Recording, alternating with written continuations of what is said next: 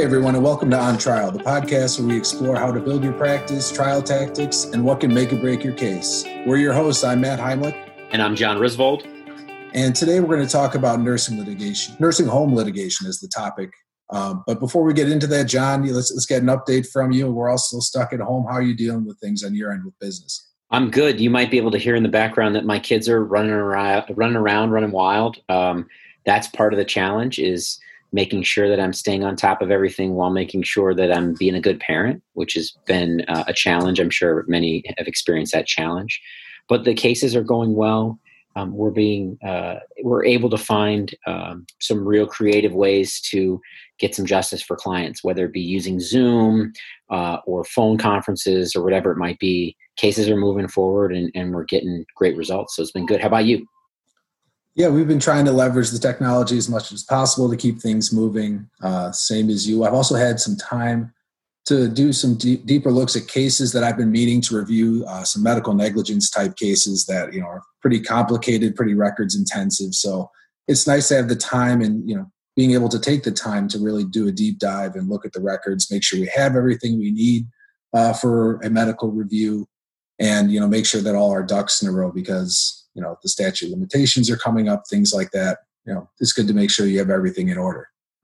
Yeah, I just had a defense attorney drop a couple thousand pages worth of records on me for one of my clients before the injury and the accident. And it should make for an interesting Thursday, Friday, Saturday, Sunday of review, right? But it's important because you never know what you might find that could be helpful. Oh, absolutely. It's so important to know the ins and outs of your case. And a lot of times, especially in auto accident type cases, the prior medical history is just as important as the subsequent medical history. You really got to know what was going on with your client before the injury to compare their functionality before and after. So it's a really important thing to do, although it's a bear. It really is a bear to get through all that stuff. It's the hard work for sure. But speaking of ins and outs, today we're talking about something that you really know the ins and the outs of. We're talking about nursing home litigation, which I know you've spent a large part of your career building a nursing home practice on both the defense and now on the plaintiff side. So let's just sort of jump right into it. Tell me, how did you get started in this niche area? Well, it was basically the job that I was hired for. My first job was at a firm that primarily did nursing home defense work, which is a very busy practice area in Illinois.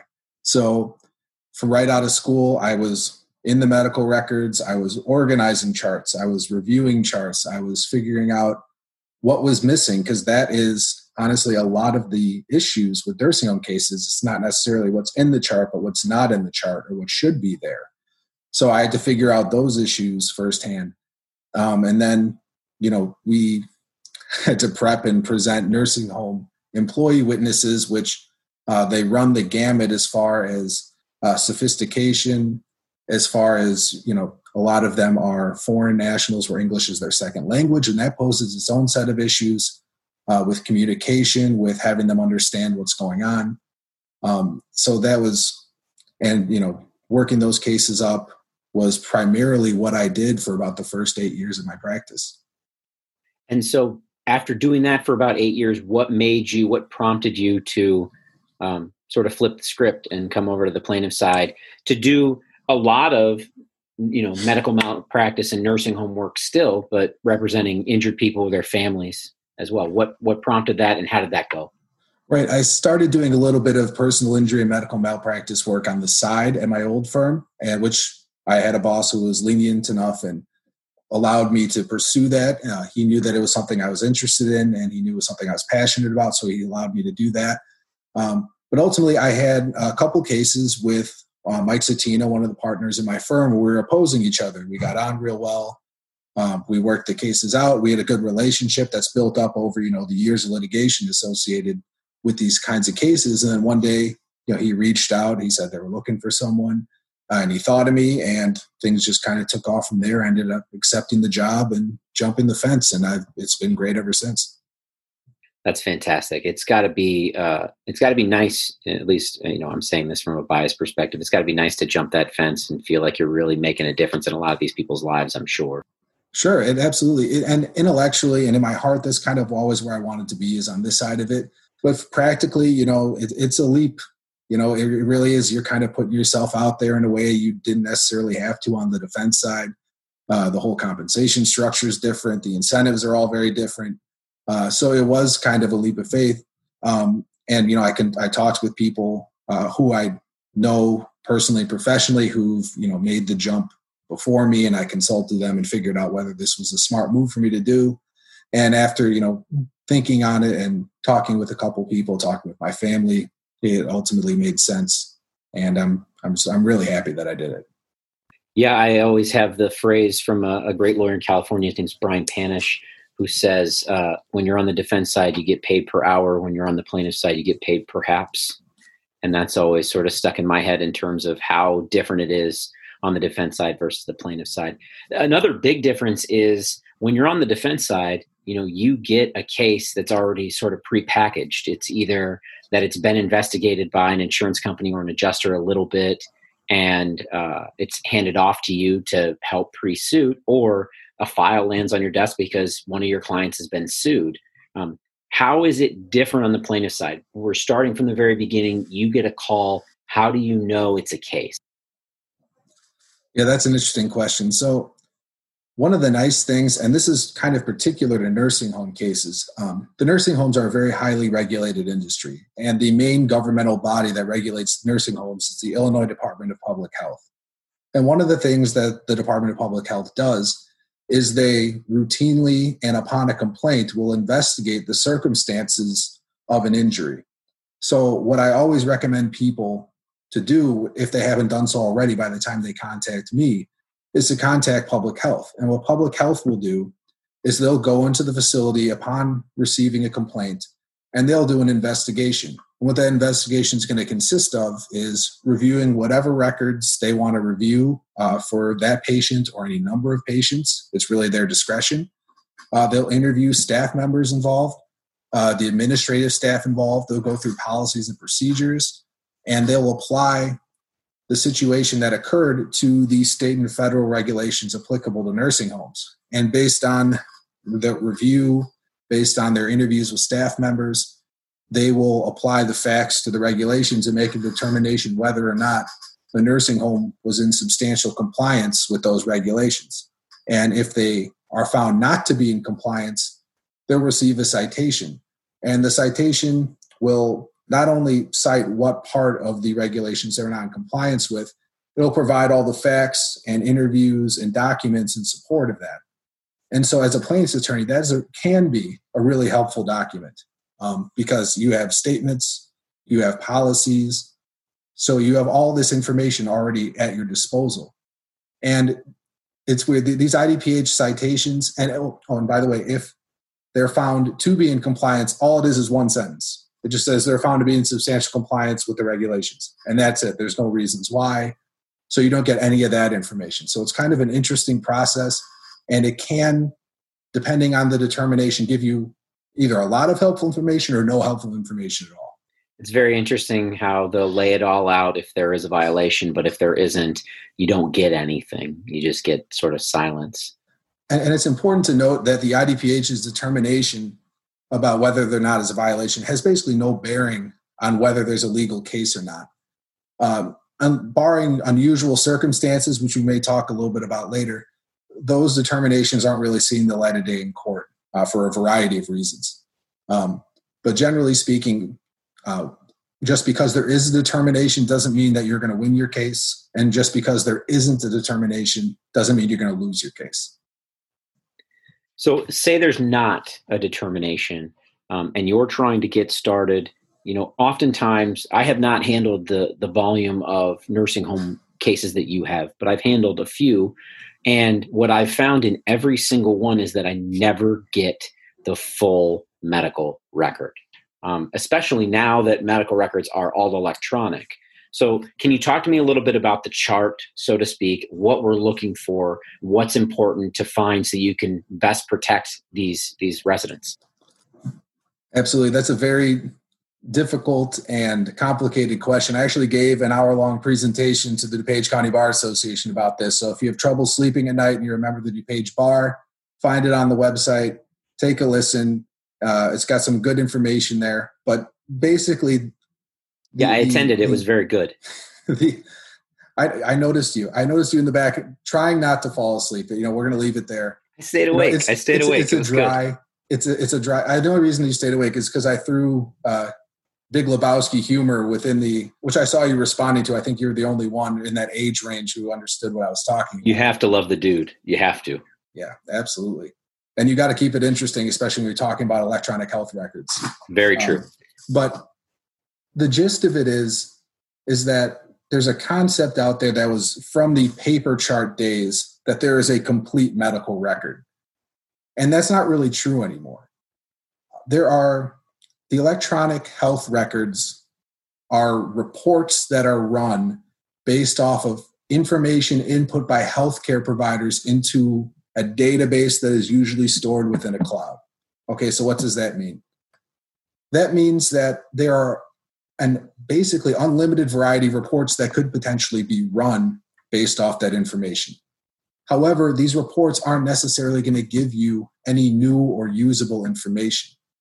So it's important for attorneys to educate themselves about what the vital information is from either a hospital or a nursing home, and make sure that those reports are available to you. There are certain things that all nursing homes are supposed to report on and have records of, like vital signs, lab values, nursing notes, progress notes, MDS reports, physician's orders. I mean, it goes on and on. And you have to understand each of these different sections, where they fit into the larger picture of a resident's chart, and then determine, do I have all of that information, or is there more out there?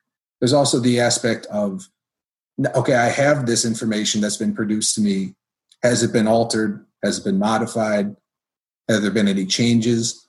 And that's usually in the form of an audit trail. And there's been some recent updates to the federal legislation pertaining to electronic health records. It did say before that they had to have audit trails. That's been reaffirmed in the most recently passed version of the Cures Act. And so now what we're seeing is kind of a trend towards, yes, this is 100% part of the health record. You shouldn't need a separate request to get it. And what that should show you is who put what into the chart and when, and if it was changed, when it was changed, and by who. And so what that means is you're able to identify late changes, notes that were added after the fact, not contemporaneous with the incident, and that can lead to some interesting things. Yeah, that has to be a wealth of information, the audit trail, especially when you have records that look like there may be a discrepancy. I just won a motion in Cook County to obtain an audit trail where my client's reason for discharge was changed 24 days after her death. And so what else has been changed in that chart? I need to know, I need to find out. And why would you be changing this, 24 days after she's been, she's passed away? So I'm sure that there's a wealth of information that's beyond just what we're used to seeing in terms of nurses' notes and doctors' notes and CNA charting and things like that. How are you using the chart throughout the case to help you prove what you need to prove and get to where you need to go? Sure. It really starts in nursing home cases with the framework for the care that's being provided to the resident. And this is true for basically every case that involves a nursing home. You have the care model, which is, first of all, the initial assessment. When they walk in the door, what is their health status? What is their mental status? What is their functional status? And that not only determines their baseline condition, so you have an understanding what the resident's situation is when they come in, it also determines the care that's going to be provided, the types of services that are going to be provided, and the level of their needs. And so that all needs to be done. And what risk factors they have for injuries. The most common cases that we generally see from nursing homes are falls and bed sores. Those are the two major injuries that occur within the nursing home setting. And so when it comes to bed sores, they need to assess the resident's mobility status, their risk for skin breakdown, which is in the form of a Braden scale or some other assessment tool that has to be done upon admission, and it has to be done at certain intervals thereafter. And then a fall assessment. Similarly, you need to assess their mobility status, how much assistance they need for getting in and out of bed, for transferring in and out of bed, and then ambulating, and what kind of devices they need, things like that. So that all needs to be done. And then sometimes, if that's all done and if the injury happens later on in the resident's stay, you have to look, well, did they have a change of condition between when they arrived and when the injury occurred? Did they get sick? Did they have some other issue, or either a physical issue or a health issue that limited their mobility, that made them more susceptible to falls?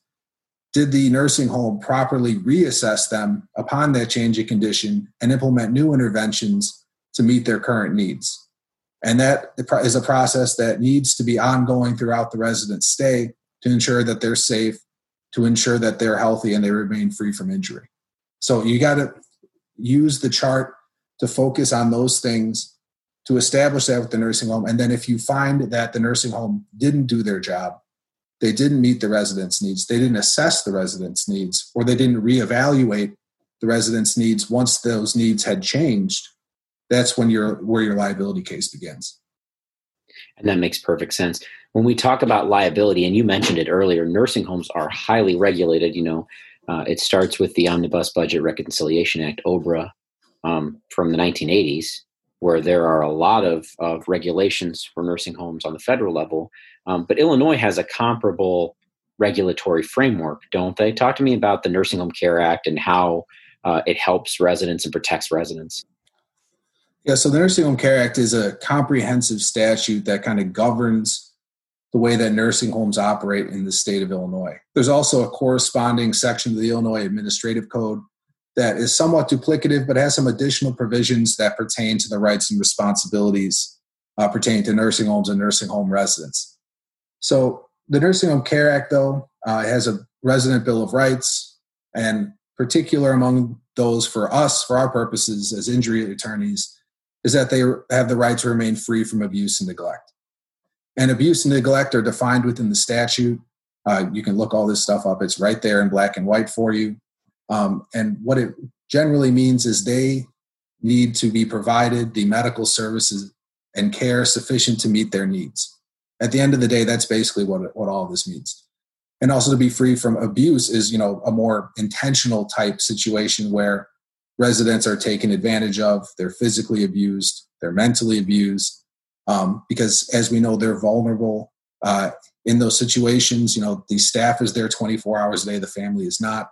Sometimes they have mental capacity issues where they're not able to articulate things that occur to their family, to other staff members. And so it's a very vulnerable population. There was a long history of incidents happening in nursing homes that kind of spurred these. That was the impetus for the Nursing Home Care Act initially, and it really kind of is it's so much more complicated than what I just said. But there's a huge umbrella of regulations from the Nursing Home Care Act, and that kind of governs the rights and responsibilities of the nursing homes and nursing home residents. And under the Nursing Home Care Act, you can also bring claims in court, can't you? Oh, absolutely. The Nursing Home Care Act, some statutes, as you know, don't have a private right of action associated with it. OBRA, as you just mentioned, is one of them. That's a federal statute that pertains to nursing homes. If you participate in Medicare, you have to be in compliance with OBRA. But a violation of OBRA doesn't necessarily give rise to a lawsuit because there's no private right of action within the statute. The Nursing Home Care Act explicitly says that violations of the Nursing Home Care Act give rise to a cause of action that you can file a suit in court for. Explain to us, the interplay between the Nursing Home Care Act and oftentimes, tragically, residents are dying because they may have had a fall or a bed sore that leads to their death. How does the Wrongful Death Act in Illinois interplay with the Nursing Home Care Act? How do those two things work together or work separately so that you can advance a case? So yes, when you have a resident who's deceased, you end up bringing the suit on behalf of the resident's estate. And if the injury that the resident suffered at the nursing home was the cause or contributed to their death, what you end up doing is this. You end up filing the first count against the nursing home for violations of the Nursing Home Care Act that led to their injury. And then you end up filing a second count also against the nursing home, alleging that those violations were negligent and that negligence caused or contributed to cause their death. So that's generally how you use those two statutes to fully represent not only the patient, but the patient's family for the loss they suffered. While we're on the topic of the Nursing Home Care Act, there was some groundbreaking case law this year that affected the Nursing Home Care Act and affected how attorneys' fees work in conjunction with the Nursing Home Care Act. Can you talk to us about the fee shifting provision and tell me about this Grauer case that I'm hearing a lot about? Sure. So Grauer is a recent decision that came down, and it discussed, among many other things, it's a really long opinion. It's like 50 pages. But one of the main things that's applicable to nursing home litigation in Illinois is the calculation of fees and costs. And the reason that's important is because under the Nursing Home Care Act, a resident who prevails at trial gets awarded their actual fees and costs. So the question becomes then, how are attorneys' fees calculated? And prior to Grauer, there was some case law out there on this issue, but it was kind of unclear. There was some cases where the attorney's fees were calculated pursuant to the lodestar method, which is basically the number of hours worked on a case multiplied by an hourly rate, and the court would determine whether or not that was reasonable. And the other way was on a contingency basis, which is generally, 1/3 of whatever the verdict is. And the thing that's important about nursing home cases when it comes to fees and costs is that's a lot of times that's what enables an attorney to bring that case on behalf of a resident. One of the reasons the fee shifting and cost shifting measure is in there to begin with is because without it, it may not make sense to bring a lawsuit on behalf of the resident because the costs associated with even just the costs associated with bringing a case can be substantial. In the Grauer case, for example, they spent $150,000 on experts, on deposition transcripts, on demonstrative exhibits. And, if there weren't those kind of provisions, it would be impossible to bring that kind of a case against a facility because it wouldn't make sense. So, and as you know, in general litigation, the fees and the costs are deducted from whatever settlement or verdict is achieved. So, for example, you got a $100,000 case, a $100,000 verdict at trial. The attorneys would generally get 1/3 of that. So that would come off the top, and then whatever costs would be deducted from that as well. So in the nursing home case, if you got a $100,000 verdict, in addition, that would go to your client, and then you would petition the court for your fees and your costs. And the fees would and the court would determine whether or not the fees and costs were reasonable and then make an award based on that. And in the Grauer case, this was a verdict from friend of the pod, Margaret Battersby Black, and her firm. The verdict was in excess of $4 million. And so they petitioned the court for their fees. They went by their contingency fee agreement with their client and asked for 1/3 of the damages awarded under the Nursing Home Care Act, which ended up being an amount in excess of $1 million.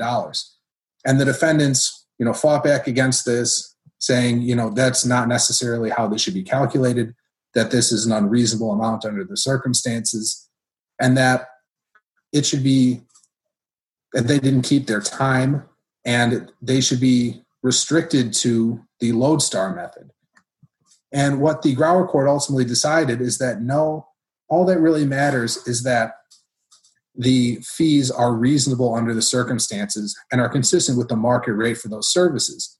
And in injury cases and in nursing home cases, they determined that the market rate for those services is generally 1/3 of whatever the amount is. That's generally how these contingency fee agreements work. Therefore, that's a reasonable level of attorney's fee. And so that created some really nice case law out there. The other aspect that they analyzed was the costs. So prior to Grauer, there was a lot of confusion. It wasn't really addressed much in the previous cases concerning Nursing Home Care Act fee awards about what costs are compensable. And obviously the big issue with costs in nursing home cases is the expert fees, expert costs, because that can get really expensive. Generally in a Nursing Home Care Act case, you're going to have 2 experts, sometimes more. You're always going to have a nurse to talk about standard of care, to talk about how the nursing home should operate. And you're generally going to want to have a physician to talk about proximate cause and damages. And you may have the specialist depending on whatever issues are involved in the case. So that can add up really quickly. And the case law was kind of unclear whether or not that was a compensable cost under the Nursing Home Care Act. And the Grauer case said yes. Expert fees, expert costs, trial exhibits, demonstratives, those are all compensable costs under this scheme. So it was a really good case for the plaintiff. It kind of clarified a lot of the gray area issues when it came to fees and costs in nursing home cases. And I'm sure is going to be utilized by myself and other practitioners in the Nursing Home Care Act area for years to come. Yeah, it sounds like it's a very, very big win for residents, their families, and for plaintiffs' lawyers, most importantly because of the risk associated with the inherent risk with the cases that we take. I've heard it said time and again, defense lawyers get paid per hour and we get paid perhaps. And so the real nice thing about this case is that I believe it levels the playing field and allows us to better represent families of victims of nursing home abuse and neglect or residents themselves. But to your point about experts, you're right. These are expert intensive cases. They can be at least. But right from the get-go, do you need an expert to bring a nursing home case the same way you would a medical malpractice case? That's a great question. And like most legal questions, the answer is generally it depends. So there's a Supreme Court case called Eads. And Eads is one of the seminal Nursing Home Care Act cases in Illinois. And the court in Eads determined that the Nursing Home Care Act falls outside of the scope of the Healing Arts Malpractice Act, which regulates medical malpractice cases. One of the reasons that they decided that was because of the very different regulatory schemes contained within them. You have the Nursing Home Care Act where you can get fees and costs if you prevail, which is different than the Healing Arts Malpractice Act. There's an opportunity for punitive damages contemplated within the Nursing Home Care Act where there is not within the Healing Arts, is explicitly prohibited within the Healing Arts Malpractice Act. The Healing Arts Malpractice Act has to do with hospitals and has to do with individual medical providers. The Nursing Home Care Act only has to do with licensees of nursing homes. It doesn't implicate physicians or medical groups within it. And there's also the different reasons why each of those statutes was enacted. The Nursing Home Care Act was enacted as kind of a full reform of the nursing home industry based on, history of allegations of, neglect and abuse in those situations with particularly vulnerable people. And the Healing Arts Malpractice Act was generally enacted to stem what was perceived at the time to be an epidemic of medical malpractice cases that were flooding the court system and driving insurance premiums for doctors through the roof. So for those reasons, among others, and there's also the fact that the Nursing Home Care Act had been on the book for at least, I think it was 6 years before the Healing Arts Malpractice Act came into existence. And so the court reasoned that if they had wanted nursing homes to be part of the Healing Arts Malpractice Act, they would have explicitly said so and overruled that regulatory scheme that was already in place. They chose not to because it's different.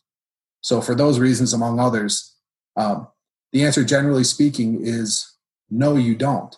However, it also depends on who your defendants are in the case. Did you name individual providers? Did you name the director of nursing as a direct defendant? Did you name a wound care nurse as a direct defendant? Do you name individual nurses or CNAs? Because if you did, that takes you outside of the Nursing Home Care Act. If you're implicating individual providers, that's Healing Arts Malpractice. In addition, did you name never mind. I was going to talk about management companies, but that has nothing to do with Healing Arts Malpractice. That's all right. So what are some scenarios where you've pled something under the Nursing Home Care Act, but you still think you'll probably need a 622, a physician's report, an affidavit of merit? So the Nursing Home Care Act actually defines something called personal care. And personal care has to do with the supervision, the monitoring, and the assistance of residents with their activities of daily living. If your allegations have to do with personal care type issues not being done appropriately within the nursing home, you're most likely going to be okay proceeding to court without a 622 affidavit. However, if your allegations fall more under the nursing context, for example, if you're alleging that the resident developed a bed sore and that bed sore became infected because the nurse failed to adequately monitor the resident, they failed to report changes in conditions to the physician, they failed to appreciate signs and symptoms of infection, that may take your case within the realm of healing arts malpractice, and more likely you would be required to get a 622 affidavit. So it really depends on the defendants. It depends on the nature of the allegations as well. And that makes perfect sense. So a lot of these cases, unfortunately, deal with wrongful death issues. They deal with a family who's lost a loved one as a result of some sort of nursing home negligence. What's going on with the statute of limitations, though, when it comes to wrongful death and when it comes to these kinds of cases? Can you shed some light on this sort of murky area? Sure. So let me kind of take those one at a time. When you have a death situation in a nursing home where the negligence of the nursing home caused or contributed to cause the resident's death, that what you end up having to do is you have to plead two different causes of action against the nursing home. The first is for the violations of the resident's rights under the Nursing Home Care Act that caused the injury and led to the death, and then a separate count under the Wrongful Death Act for the benefit of the family members who were deprived of their loved one due to the negligence of the nursing home. But with regards to the statute of limitations issue, this was a situation where everyone kind of thought they understood how things worked, and then a case came down, and that kind of changed everyone's thinking. So the case was Giles versus Parks, which came down in 2018. It's a first district case in Illinois. And the facts of that case were that the plaintiff was involved in a car accident. They were in a coma for 24 hours and then died. The representative of that person's estate filed suit 2 years to the day after the person deceased, and the defense filed a motion to dismiss, saying that the suit was untimely because it was more than 2 years since the date of the incident. The plaintiff argued that the person was under a total disability because they were in a coma for that 24 hours, and therefore the statute of limitations was told for that small period of time. And what the Giles court said was that that's not the case. So because the person is not filing suit on their own behalf, a representative of the estate was appointed, that representative of the estate was competent, and that representative of the estate knew or should have known that of the date of the accident. And there was no excuse for that person to file late. So that created, a panic, and a bunch of motions started to get filed in court. And the reason that's so applicable to nursing home cases is because the general thought was, before this Giles case, that, residents of the nursing home a lot of time are under a legal disability. They have mental capacity issues, and generally speaking, a lot of them have powers of attorneys in the forms of family members who are legally responsible for their decisions and their decision-making and their ability to access the courts. And so despite that, the thought was that the resident's family had 2 years from the date of the resident's death to file a suit on their behalf. And that's kind of how things had, before the Giles case, that's kind of how everyone assumed that that's what the law was. And so after Giles, there were a rash of motions to dismiss in a lot of nursing home cases. Yeah, so more recently, there was two cases that came down that kind of corrected the course that Giles set us on. There's the Zayed versus Clark Manor case, which involved a nursing home resident, and their family brought suit more than 2 years after the injury occurred, but less than 2 years after the resident had deceased. And the court ended up disagreeing with the Giles court's reasoning, saying that the statute meant to preserve the residents' rights, not reduce them, and ultimately said that the suit was allowed to proceed. That reasoning was reaffirmed in a case called Mickeyewicz. I probably mispronounced that, and I apologize, versus Generations at Regency, which is a 2020 case. Reaffirmed the rationale in Zayed, also involved a nursing home case with similar fact pattern, and kind of steered us back on the course, the correct course, because it is really vital for nursing home residents to not have their rights diminished in any way. And it sometimes the situation at the nursing home isn't clear to the family members until well after the resident has actually deceased. A lot of times in my personal experience, we have clients come to the office and they don't know what happened. They know that the resident was fine when they saw them last, and then they deceased, and they have no idea what happened in the interim. And so it takes some digging. It takes some, investigation to kind of determine whether or not there is a case there.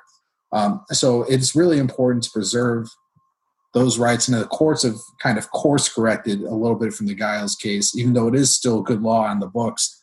But those subsequent cases have really distinguished and preserved the rights of residents, who are generally in a state of incapacity. So it's very important. I'm glad the courts have kind of come to their senses and moved on from that decision, and the Giles decision, in a lot of ways. Yeah, good to be back on track. Good to be moving in the right direction in a way that we can actually help people and protect people. That Giles decision is a pretty nasty one, and I'm not a huge fan of it. But I'm glad that we've course corrected. Now, if we can just course correct everywhere else, would be good. Another thing that I find that a lot of people aren't aware of, and then it comes, up on them and sort of bites them, is the arbitration clause. You hear about arbitration clauses in a nursing home context all the time. So tell us about arbitration clauses in nursing home cases, and in my opinion, most importantly, how do you get around them? Sure. So arbitration clauses are valid in the nursing home context. And that's been reaffirmed recently by the federal government. And so what you have, and what that's resulted in a lot of facilities putting an arbitration clause either directly into the contract or having a separate arbitration addendum to the admission contract that specifically states that all disputes are be resolved out of court and in pursuant to an arbitration. And Illinois has affirmed that. There's a case, Carter versus SCC Odin Operating Company, and that says that arbitration clauses in the nursing home context are enforceable. However, with a caveat, they're not binding upon the heirs of the nursing home resident who signed it. So if you have a wrongful death situation in a nursing home, technically what could happen is that the Nursing Home Care Act claim could be arbitrated, and then the wrongful death claim could be pursued in court. And that's problematic for everybody, because what that means is you have two things proceeding simultaneously, or you have one stayed pursuant to discovery being conducted in the other. It's just a mess. But with regards to your other question about how can these agreements be nullified, it really comes down to contract law type issues. Is the agreement properly filled out and signed by both parties? If you take a close look, a lot of times they're not. They might not be signed by the appropriate person on the resident's behalf. For instance, if the resident doesn't have capacity, did they sign it on their own behalf? Because if they did and they have a power of attorney, that may not be valid. In addition, was it signed by both parties? Because it's a mutually enforceable document. If the facility didn't sign it, that contract is probably not going to be enforceable either.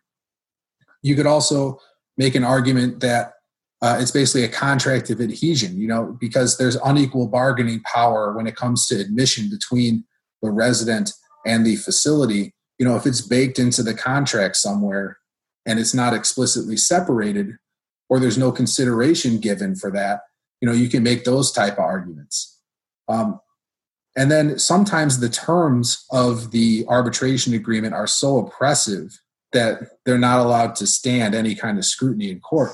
I fought and successfully got a resident out of an arbitration clause because it not only was an arbitration clause, it was a damages limitation, and it waived their rights to fees and costs under the Nursing Home Care Act. So they took away, by virtue of this clause, a bunch of rights that were afforded to them as a nursing home resident with basically nothing else in consideration for it.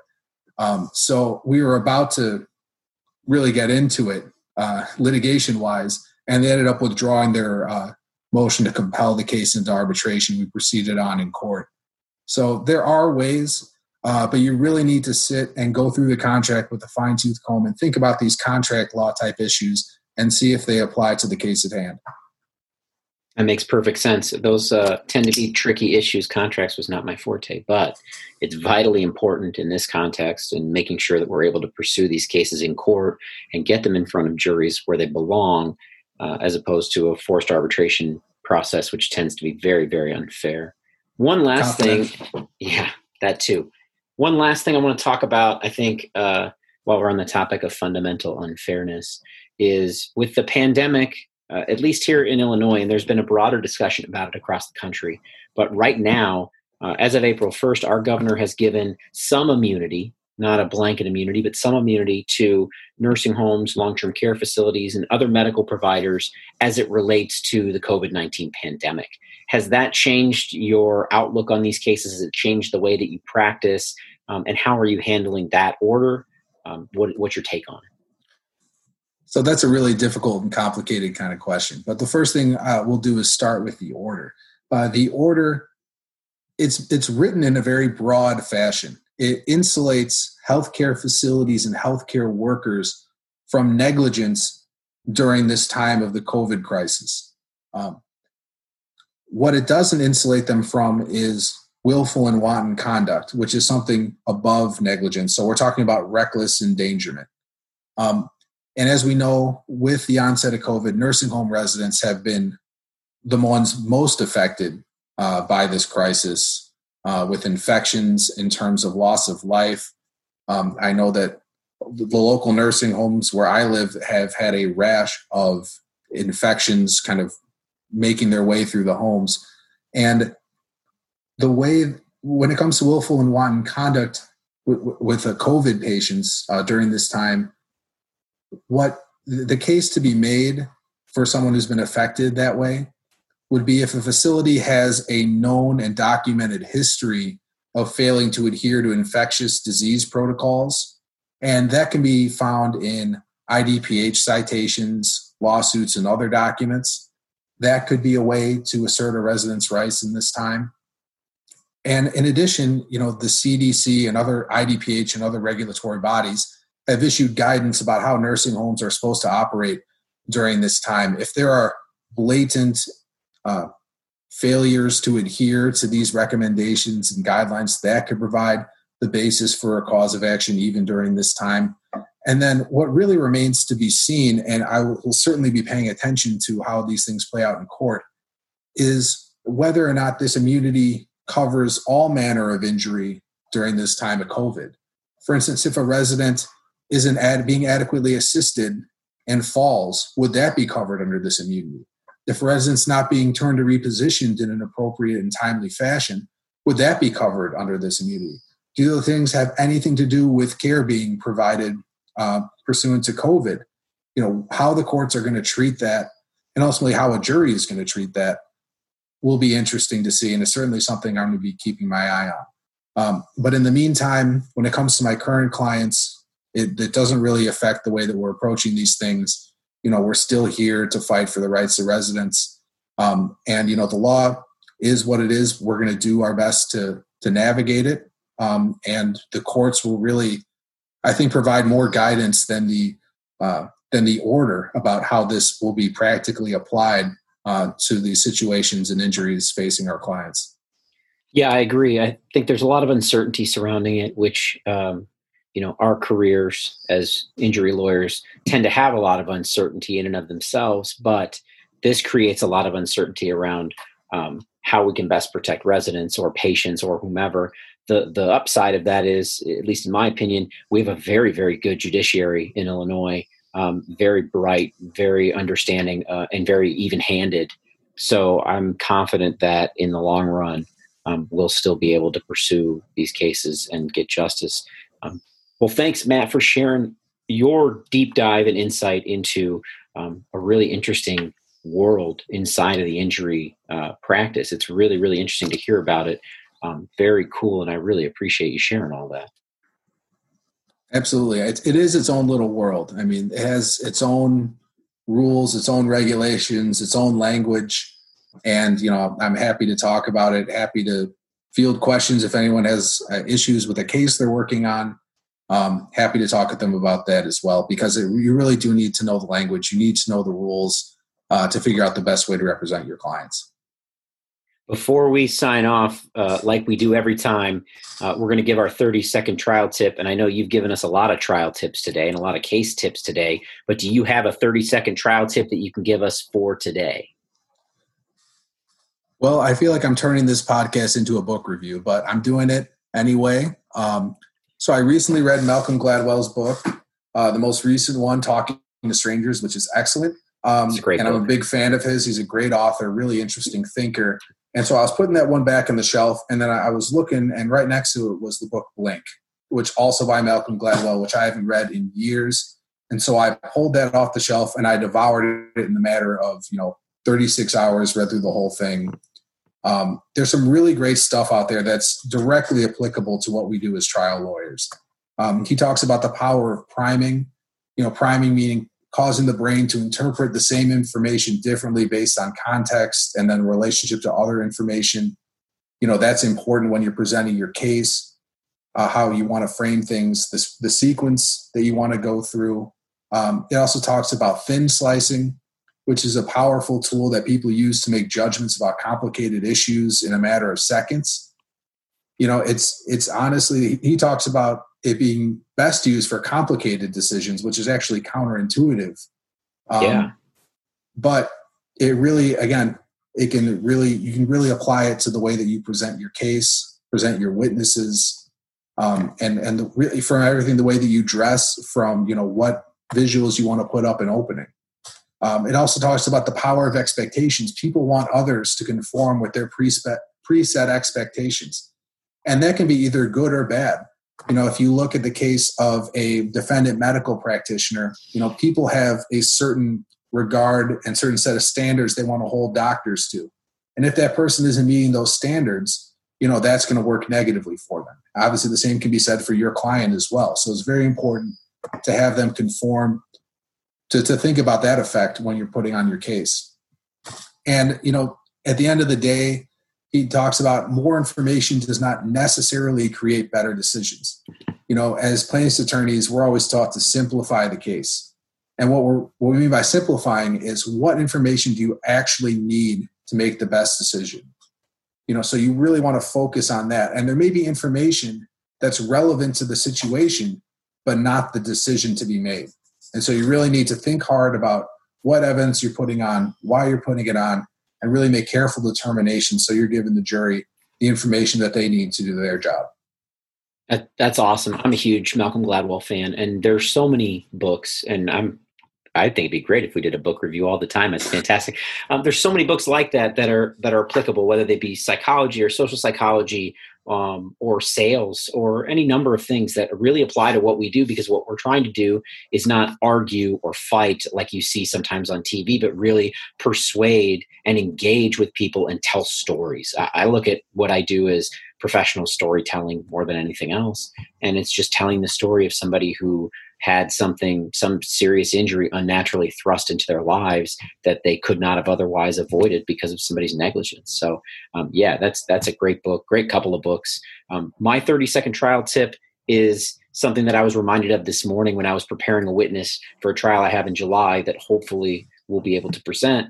It was a brain injury case. And in a lot of my brain injury cases, the things I have to remind myself are that my client is not the best storyteller in that sense. They're not the best historian of what happened because their memory is altered. They have headaches. They have any number of symptoms that prevent them from remembering exactly what happened or how their lives have changed. So it's important to reach out to family, friends, coworkers, bosses, people that can give you an outside perspective of how this person's life has changed, what their true pain and suffering is, how their loss of normal life is, and what it is, that you can explain it to a jury. I liken it to, you look at yourself in the mirror every day and you don't notice that you've changed, but you run into somebody you haven't seen in a year and they notice that you've changed one way or the other. It's a lot like that. If you are talking to your client may not know how they're moving different or how they're walking or talking different or how their emotions are changed or any number of things that other people will notice. So make sure you're doing a deep dive into witnesses just beyond your client in a lot of these cases. I say in every case, so you can really explore who these people are as people and get fair justice compensation for their injuries. Great advice as always, John. And with that, we're going to wrap up our episode for today. Remember, you can follow us and send us comments, questions, and episode ideas, or just troll us on Facebook and Instagram. You can always email us at ontrialpodcast@gmail.com. Please also rate and subscribe the podcast on iTunes, Apple Podcasts, wherever you download your podcasts. It helps us get the word out, make us more searchable. And until next time, we'll see you on trial. Thanks, John. Thanks, Matt.